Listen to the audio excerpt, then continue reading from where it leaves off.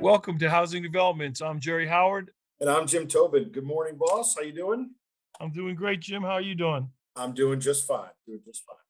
Well, let's begin by thanking our sponsors, Wells Fargo Home Mortgage.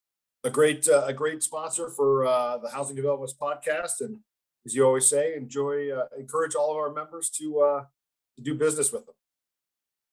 Yes, Jim, we will encourage all of them, our members, to do business with them. And I'm wondering what's in that cup you're drinking. That's right. Anyway, Jim, it's good to talk to you. There's not much has changed in Washington since we last spoke, other than the hearings for the confirmation of the new Supreme Court justice.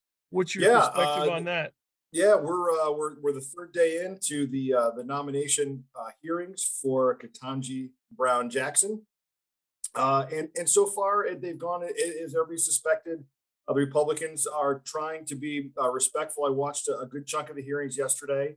It seems like the Republicans were litigating a lot of the treatment the Democrats levied against Brett Kavanaugh or Amy Coney Barrett, and about some of the lines of questioning there. There were some legitimate questions raised by the Republicans on the record of Judge Jackson.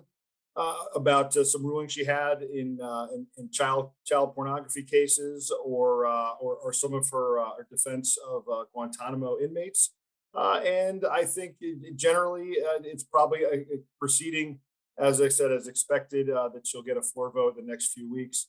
But so far, no real fireworks, despite what the press, I think, is trying to make this into. I think it's been a pretty normal and respectful process so far.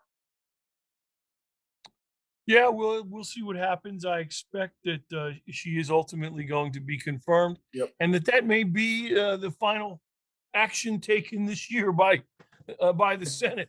As far as legislating goes, I don't see much coming down the pike. Do you? Yeah, I think there's one more big thing that we are watching very closely, and that's they've called it the China competitiveness bill.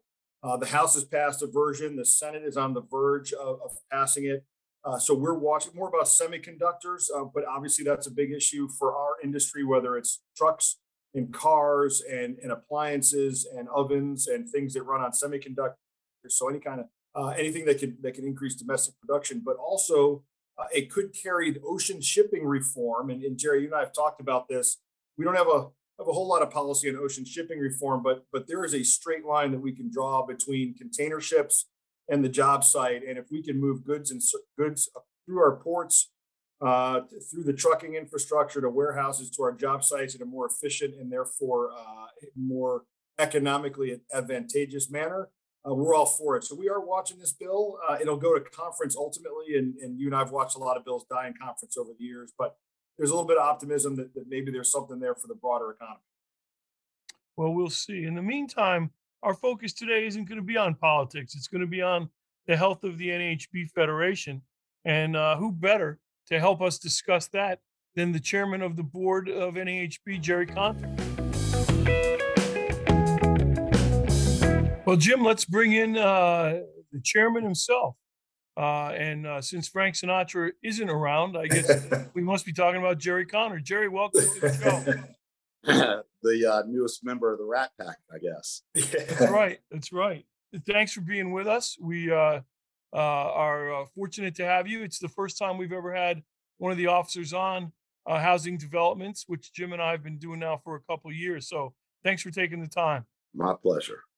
Jerry, you have made it very clear to not only everyone in the Federation, but the entire staff that your goal, your number one goal, overarching, is to create a culture of membership within the NHB Federation. Describe for our listeners what you mean by the culture of membership. Well, Jerry, it's a very complex issue. It sounds simple, but it's not, because it's made up of lots of parts. I think that we've lost a little bit of the whole reason why people tend to join an association, gather together, and try and improve their success in their enterprise. They have a commonality of issues, and they want to work better together to hopefully solve those problems. But today, it's been overwhelmed by the cost of membership, by some level of loss of fun in participating in their association, or just simply not really understanding the benefits that an association can offer to them. And I don't care whether it's the home builders, the realtors, the trial lawyers, it's all, everybody has experienced to some extent this loss of what really being a member and engaged and active member means. And I think it's incumbent on the National Association to help our locals bring back that understanding and that culture. And part of that is by them being able to operate to their maximum capacity. And I believe that NHB can very well help in that regard. It's hard to run a membership drive, really not about so much how many members we get, but the quality of the member, the engagement of the member.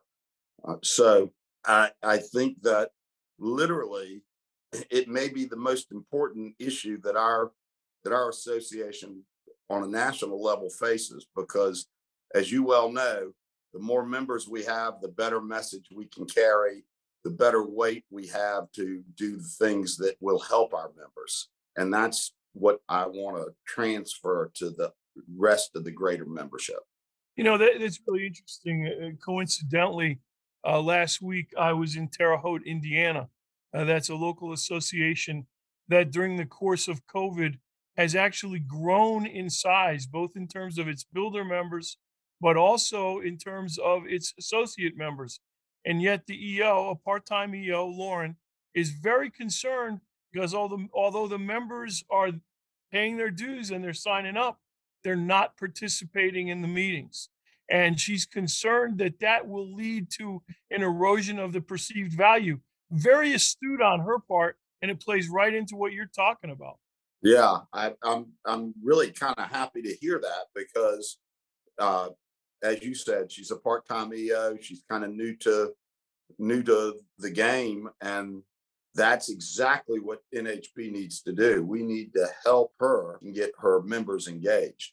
She's not there to lead or do their job for them. She's there to, in my opinion, she's there to hopefully be the cheerleader that gets them engaged. And once they are engaged, they'll enjoy it. I mean, we're a competitive bunch of guys and girls, ladies. In At least in my local association, we're colleagues, but we're competitors, but we are very competitive in succeeding also, in association work also. So once you get that type of member involved, the rest becomes easy, because they're reaching out to their other members or their friends and colleagues, and they're saying, hey, you need to be here. You need to show up at this council meeting. You need to show up at this committee meeting. We need your help. And they work as a team then. Jerry, going off of what Jerry Howard just said about the Terre Haute HBA, how do you think NAHB needs to evolve in order to meet its members' needs? If the association is getting younger, obviously this is as busy a time as we can all remember in the industry. What do you think we need to do? Not even NHB, but home builder associations need to do to make the association more accessible to those members, and how do we evolve, so to speak? That's a great question, and we're still trying to figure that out, Jim. But I will tell you, during the pandemic, what we've discovered is, although there is a preconception that in-person meetings are a dead issue, I don't believe that. To the contrary, I believe that in-person meetings has become very important. The business that's done at an in-person meeting is not at the meeting, it's the meeting after the meeting. And this generation is beginning to figure that out. Although they love the fact that they can work from home, maybe in their pajamas, they still need that social interaction that helps them find out better what their peers need and want.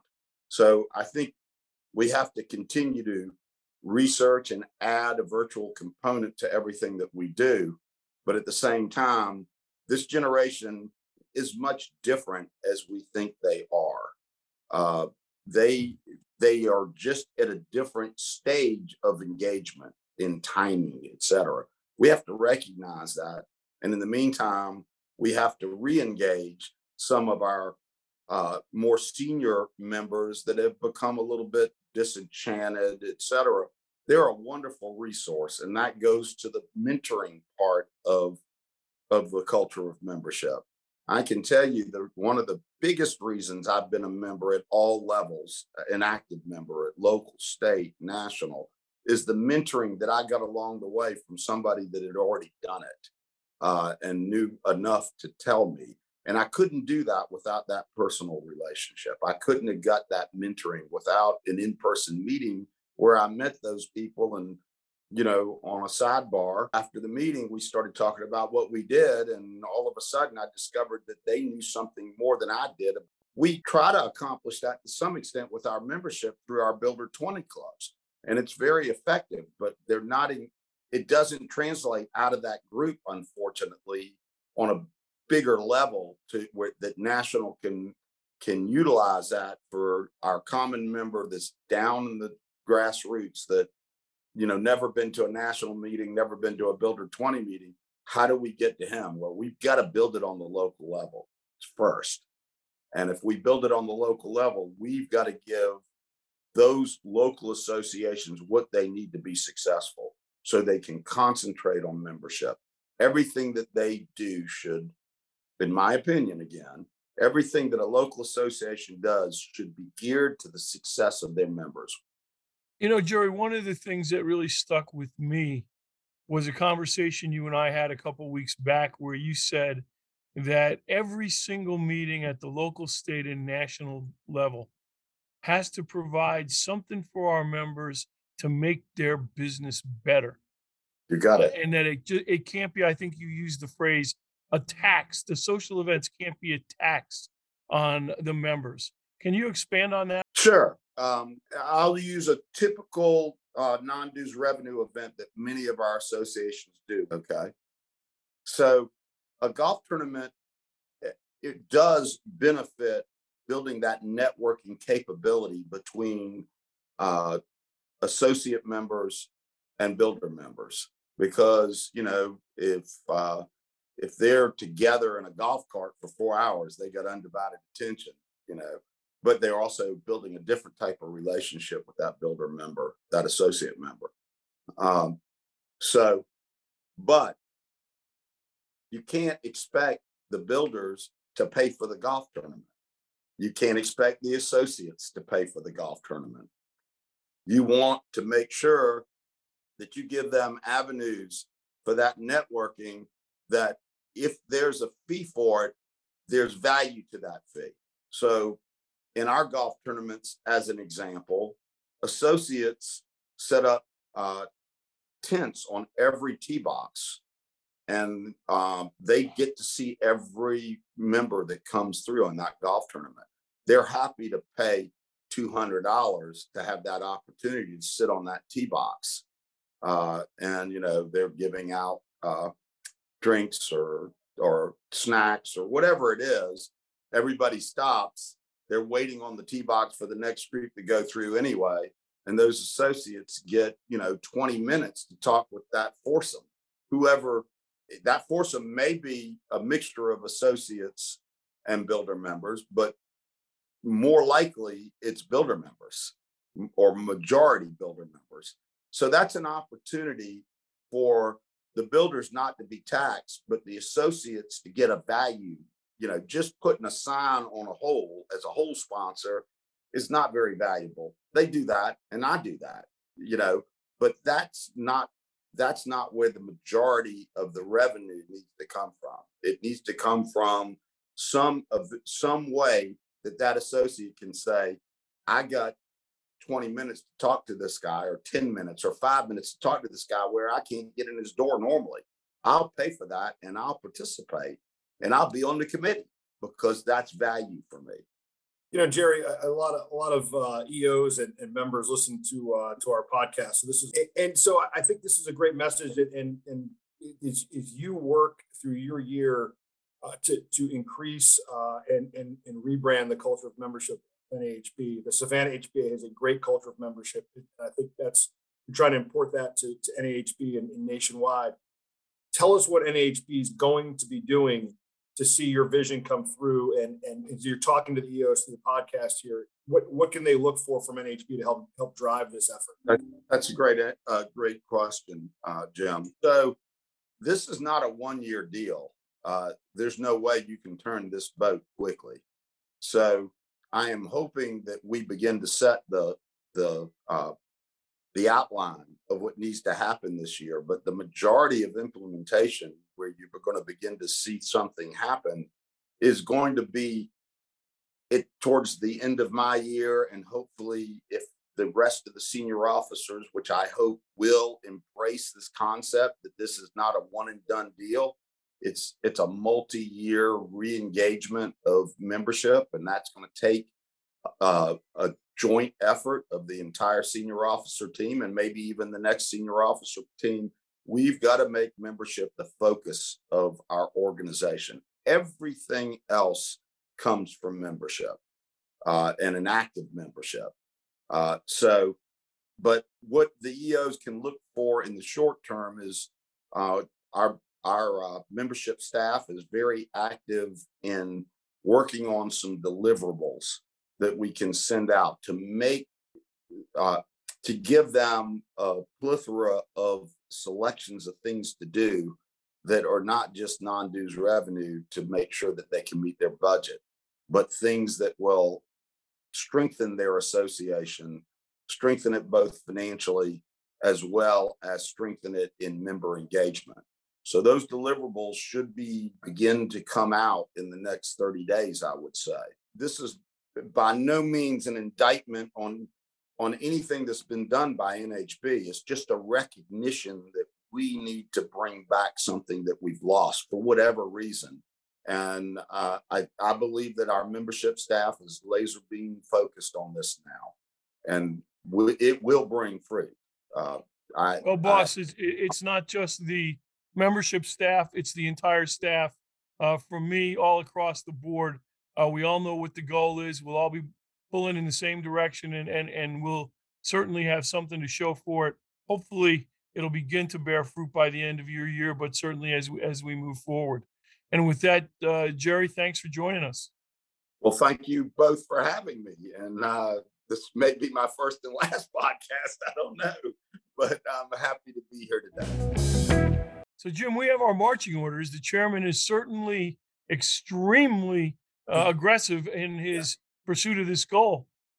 Yeah, and as Jerry said at the top of our discussion with them, NHB ultimately is a business organization. If we can help our members be better businessmen and women, along with making housing better in America, we win. And I think that the culture of membership touches so many different things. It will help drive people to IBS, a big revenue source for us, but also the largest gathering of the year of home builders from across the country.